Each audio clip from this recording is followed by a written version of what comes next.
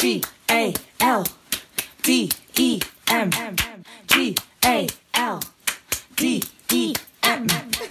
one was good. Welcome to a brand new season of Growing Up with Galdem. Inspired by our book, I Will Not Be Erased, our stories about growing up as people of colour. My name is Nyala Arboin, and I'm the life editor at Galdem. And I'm Natty Kasimvala, former editor and long-time contributor at Galdem. Galdem is an award-winning media company committed to sharing the perspectives of people of colour from marginalised genders. Each week, we invite a guest to respond to old diary entries, letters or text messages from their younger selves. The point is to nurture important discussions about growing up. You can find Growing Up with Galdem on Apple Podcasts, the Acast app, Spotify, or wherever you get your podcasts. This is a special episode of Growing Up with Galdem in partnership with Mayor of London. In light of recent news around vaccinations and the inherent personal and political decisions that vaccines bring with them, we wanted to bring a trusted medical professional onto the show to discuss the COVID-19 vaccination programme and answer some common questions. Today we're speaking to Dr. Adjoa Danso, a London-based GP. She studied at Barts and the London School of Medicine and Dentistry and is a board member of the Ghanaian Doctors and Dentists Association UK, which promotes health in the UK and Ghana, most recently supporting the Vesicovaginal Fistula Fund in Ghana. Dr. Danso believes that health is the real wealth and education is the key to empowerment. She works to promote community health awareness and shine a light on medical discrimination on her award-winning social media platform, The Clinic Diaries. A keen writer, she has been featured in Women's Health, Pulse, Cosmopolitan, and Refinery 29, to name a few.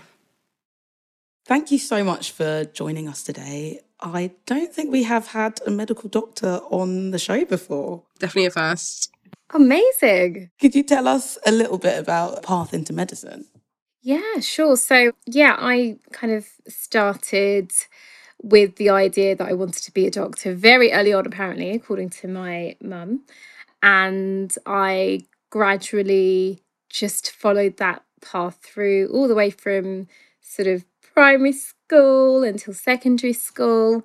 And, unfortunately in secondary school, my school were not particularly supportive of the idea of me being a doctor. And they did discourage me quite heavily, actually. Well, they just didn't think I would get the grades to go in and study medicine. And I went to an all-girls private school. And kind of on reflection that, it's all about, probably shouldn't say this, but I'm going to say it. It's all about league tables. That's what they need to get. They need to get an number of A-level entrants and X number of Oxbridge entrants. And I think, they didn't want to. That's the kind of feeling I got. They didn't want to kind of mess up their result. Yeah, stats, exactly. So they kind of discouraged me, but it was something I always wanted to do. My parents knew how much I wanted to do it. Interestingly, there were no doctors in my family at all. So they were the people that helped me through. And I didn't get any offers to study medicine because my predicted grades were so low from my sixth form, but I got all the grades at the end of the year. So I had to take a year out. Do you know what? I loved my year out, actually. I had a great time. And I think at the time I didn't really, I was really upset and I was quite low because I just thought, oh gosh, all my friends are off to uni and I'm going to stay here. And, but now it was, on reflection, it was one of the best things that had happened in terms of my progress. And then I went to med school and kind of just went straight through. And now I'm a GP. Been a GP for 6 years. Amazing. I've spoken in the past with my own family about the fact that I've only ever had one doctor who was a woman, but I've never had a doctor of the same race as me. And I do think in some senses, it almost directly leads to my own slightly weary, slightly hesitant relationship with, I guess, going to a doctor about something that's small, but you kind of almost minimize or shrug off things that you could just be speaking to someone about. So that's so great to hear. So while we have you here, we wanted to ask you a couple of questions about the COVID-19 vaccine. We know there's been very mixed responses from many POC communities. So yeah, we thought this would be a great opportunity to get a real life doctor to speak to us a bit more about it. Yeah, no, I love talking about vaccinations and COVID, and it's really interesting as a medic as well, because you read about things like this happening, but like to actually be in it is really just kind of surreal. But yeah. Yeah, I can imagine. I think it's like that for all of us in a way. I think you hear about vaccines in the past and, you might even have had the flu vaccine or something like that, but you haven't really seen the process like from beginning to end. Just to talk briefly about like the vaccines that are on offer, and I think there are different kind of viewpoints on which is the best one or which one has certain side effects or which one we should be prioritizing. So I wondered if you had any like just top line information that you would suggest if you were speaking to someone who wanted to just know the landscape of vaccines here in the UK. Yeah, I think what I would say is that the sort of first very important bit of advice is that all the vaccines work towards the same cause. So they all work towards reducing hospitalization and also ending up in intensive care on oxygen machines and also preventing death. So regardless of which vaccine you have, that was the kind of the main outcome they were tested on. So they all work towards that. I always kind of have to talk about my personal kind of story of trying to get the vaccine, or should I say being offered the vaccine. At the time when I was offered the vaccine via work, I was offered either the Pfizer or the AstraZeneca. They were the only two at the time. Being a doctor, obviously I read up and I wanted to know, the differences between them. And I actually concluded that I was quite happy to have either. And that's the truth. I mean, I'm not going to lie and say I was a bit anxious because I was one of the first. I was a little bit nervous about what to expect. And I ended up having the Pfizer vaccine and I have been completely fine. But I understand, obviously, you want to know what's going on, you want to know the differences. But at the moment, they all work pretty much the same. You're presenting your immune system with what the virus looks like. None of the vaccines contain any virus at all. So you're presenting it with either a protein or small material to say, hi, this is what COVID looks like. Just can you have a look at it? Can you check what the shape is like? And then your body says, okay, let's have a look at this. Let's see what we can do. Then it makes antibodies. So it's ready for if you are presented with the real COVID vaccine, your body says, hey, I know what you are already. And then it has the antibodies ready to fight it. So that's why you may have the very mild symptoms of a cold, runny nose, sore throat, a lot of what we're seeing now. So we're not seeing the deaths as much. We're not seeing the people that are being admitted to intensive care at the same amount as we did, earlier on in the year, which is proof that the vaccine is working. It's actually weirdly comforting that you were also anxious about getting the vaccine. I think we have just this idea that, I don't know, doctors are robots, but you are a human who has also read up about it. Yeah, I mean, you just have to, don't you? And I think it's very normal to want to know what's going on in your body and being able to understand how it works. I think we live in a day and age where there's so much material that's accessible. So why not try and do a little bit of research? Yeah. Another question that I've heard a lot is, how has it been produced this quickly, the vaccine? That's a very popular question. And I think that raises a lot of questions and concerns for many people. I think you kind of have to look at it like this. This virus has affected the entire world. The entire world is literally, or was literally, at a standstill. So scientists all around the world were working collaboratively to try and stop this devastating people's lives and also, devastating economies. Let's be real. So everybody around the world were working very hard together. So you can imagine how quickly things happened working collaboratively. But I think the question really should be, why has this never happened for anything else in terms of all the other diseases that affect so many people around the world? We've literally just seen how quickly we can get a vaccine for coronavirus because it affects people all around the world. But what about other conditions that affect people in smaller parts or smaller areas of the world? I mean, I think it's kind of the other question we should be asking. But, a lot of money has been put into this. Lots of people are working on it. And, there haven't been stages that have been skipped. We have really tight, rigorous processes in this country, particularly with the Medicines and Health Regulatory Body, which basically approves all medicines, including vaccines in the UK. And so there's no way any corners could be cut. So, we follow the normal trials that we do. We start on a small number of people, well people, healthy people. Then we move on to a larger number of people. Then we move on to people that have got health conditions. Then we move on to people who are higher risk. And that's how we produce the vaccine. I think it's super natural to be hesitant about the vaccine. I know that I personally have been, and I think there's almost like this total link between people who are vaccine hesitant about COVID right now and, the people who have been dubbed in the past anti-vaxxers, in terms of like a more like a broader philosophy about like vaccines in general. I guess like if you were to have a patient come into your GP and just talk to you about the vaccine and you felt like they were hesitant or they were kind of had these reservations, is there anything other than what you've just discussed already? Is there anything in particular that you would say to them to kind of like assuage those concerns? Yeah, I think, first of all, I'd always ask, what are you worried about? What is it that you've read, or what is it that you're scared about? What's making you anxious? And that could be a whole range of things. Somebody could be anxious because they had a friend who had a temperature for 3 days and didn't feel very well. So it's exploring what the concern is and then trying to address it with facts and what we have. So I would strongly recommend speaking to your GP because they're usually quite balanced people.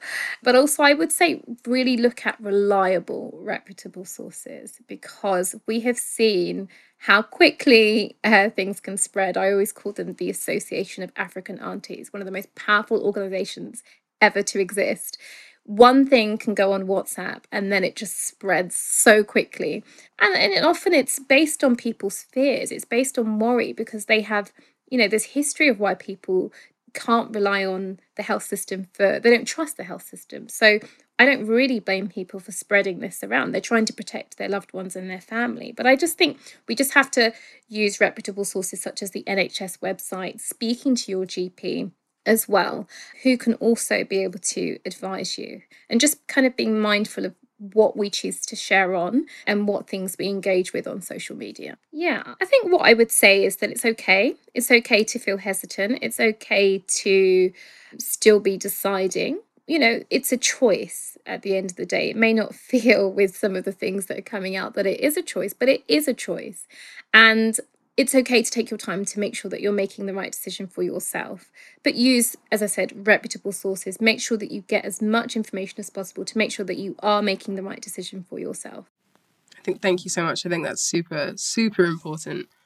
All right, then. I think we're going to get into your extract now. So it would be great if you could read that out for us and give us a little context about when it was written, what it was about, and then we'll chat some more. Sure. So I wrote this extract, or well, it was actually an Instagram post on my page, The Clinic Diaries, which is kind of a health and well-being page.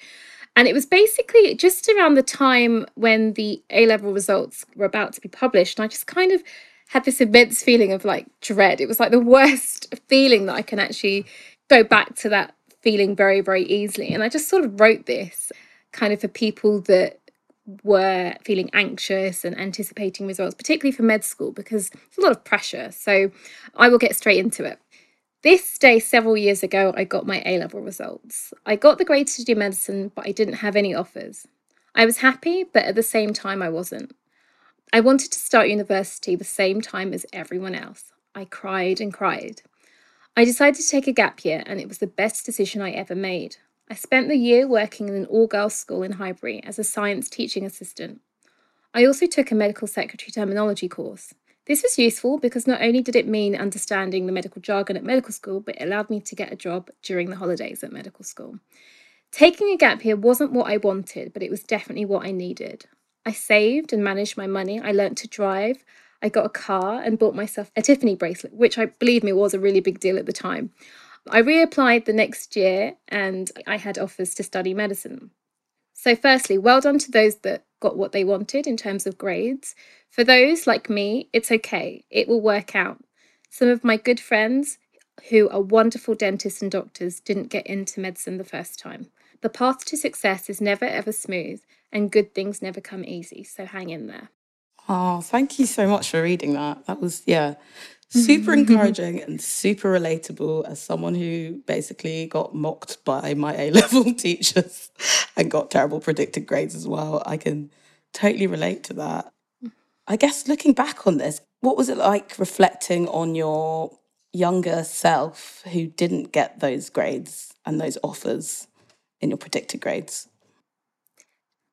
Yeah, I think for me, I really did think, particularly when I was studying, I put so much pressure on myself. I really thought that if I didn't get these grades, I genuinely couldn't see past that at all. And that's a really scary thing, when you're sort of 16, 17, 18, having to feel like your whole life is just going to end, or not based on these results. And it's an awful amount of pressure. And I really wish that, although my parents did say that to me, I didn't really listen. But now it's like you meet so many people that have had such different paths to wherever they need to get to. And it's just kind of emphasizing that to people. And I wish I had known that, because I would have probably handled things slightly differently. I think I would have made more of an effort to kind of stay in touch with some really good friends that I had at school, but I just was so ready to just like end school and just like leave that place. And and I think I was just so fixated on that. So I think I would have handled things slightly differly. Also, your gap year was so practical. All my friends were like falling off the back of boats in Bali. I know. I was thinking the same. You were doing like extra courses, extra credit. Do you know what? I was so excited to like just have been done with school. And then I thought, like, what can I do to make money? And then what can I do that will help my application process to do medicine? So I was like, let's get a job in a school. And it was so wild. It was so cool. It was an all-girls school, and I'd come from an all-girls school as well. So I thought, like, what's the deal? And it was just a completely different type of school to what I had been to. And it was great. The kids really took to me, because I wasn't actually that much older than them, but they would be like, Miss, like, I just want to talk to you about this boy.